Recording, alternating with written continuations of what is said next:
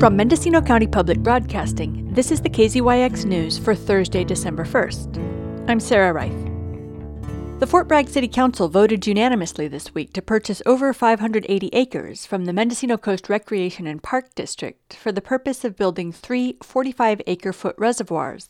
That's about 14.7 million gallons each, which is also the capacity of the Summers Lane Reservoir. John Smith, Fort Bragg's operations manager, reported to the council that even with Summers Lane and the desalination plant, the city, which sells water to nearby communities, is likely to be dependent on stored water for quite some time.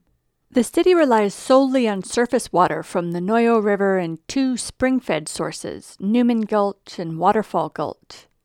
Smith said production from the gulches is way down and dry conditions are likely to continue.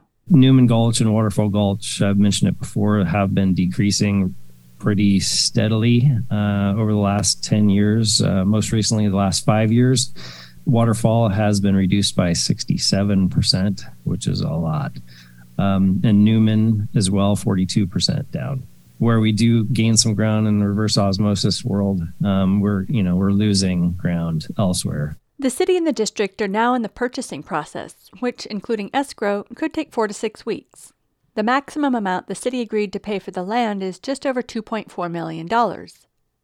Though the reservoirs will be covered to reduce evaporation and algae growth, Smith plans to make accommodations for helicopters to pull water for fire suppression.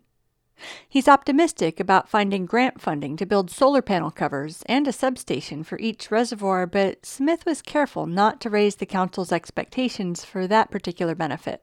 The reservoir solar cover, that's not a promise, that's a hope, and something that we will definitely be pursuing. In a brief interview after the meeting, Smith said that when he looked into the solar project in 2015, the estimated cost was $7 to $8 million for each reservoir, at $5 million per substation and $3 million for the solar panels. The whole array could generate a total of 3 megawatts of energy, enough to power the city's facilities. Smith expects the reservoirs themselves will take 30 acres of land, leaving 550 acres for basic outdoor recreation. The property is currently zoned for timber production, but the city plans to annex it and place it in conservation. Develop a community forest is really what we expect to do with it. Most of those sensitive species and habitat is, you just can't touch it. You can't move it. There's no development really that's possible out there. It's so sensitive and so rare. The reservoirs themselves will not be available for aquatic recreation. According to a staff report, the California Department of Fish and Wildlife has 6 recommendations to protect and rehabilitate the native plant life, which has suffered from illegal dumping and off-road driving. The recommendations include wildlife-friendly fencing, removing concrete rubble and barriers, boardwalks on the existing trails, removing invasive species, and installing an on-site manager to discourage illegal use of the property. Smith assured the council that the project has the support of CDFW and the Department of Drinking Water. Water supply for the reservoirs, we're going to fill them in the winter months, as mentioned. We've got the pump station at the water plant to help fill them. Constructed building near the Humane Society to house someone to watch over the property. And potentially the Conservation Corps, I guess they've been looking for a place to stay when they're doing their work here along the coast. So we can look at that. Obviously, it's going to be in the somewhat distant future. Regulatory, talked to LAFCO. Normal process for them, nothing complicated there. Water rights, discussed them. It's just a rediversion and off-stream storage, same as our current reservoir. Department of Drinking Water, always happy to see us add something that's going to help our water situation.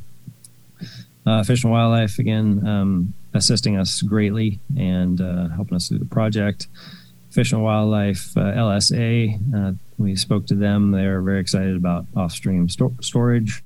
Mayor Bernie Norvell said he's glad to preserve the majority of the property and be in a position to continue delivering water to other towns.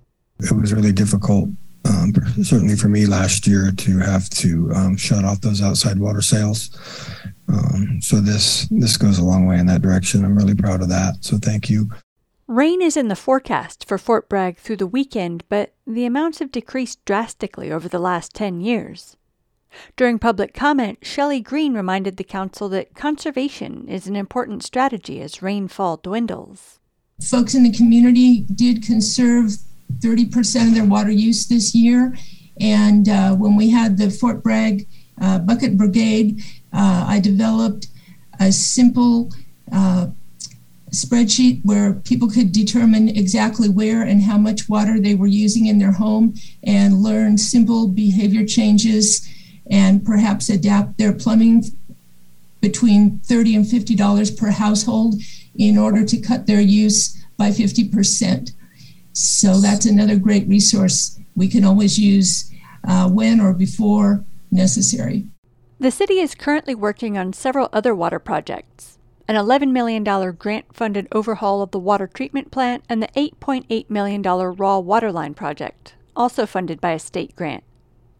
Work on building the reservoirs won't start until after the city annexes the property and lines up a contractor to design them. Smith doesn't expect to break ground on the project for another 18 months to 2 years. For KZYX News, I'm Sarah Reith. For all our local news, with photos and more, visit kzyx.org. You can also subscribe to the KZYX News podcast, wherever you get your podcasts.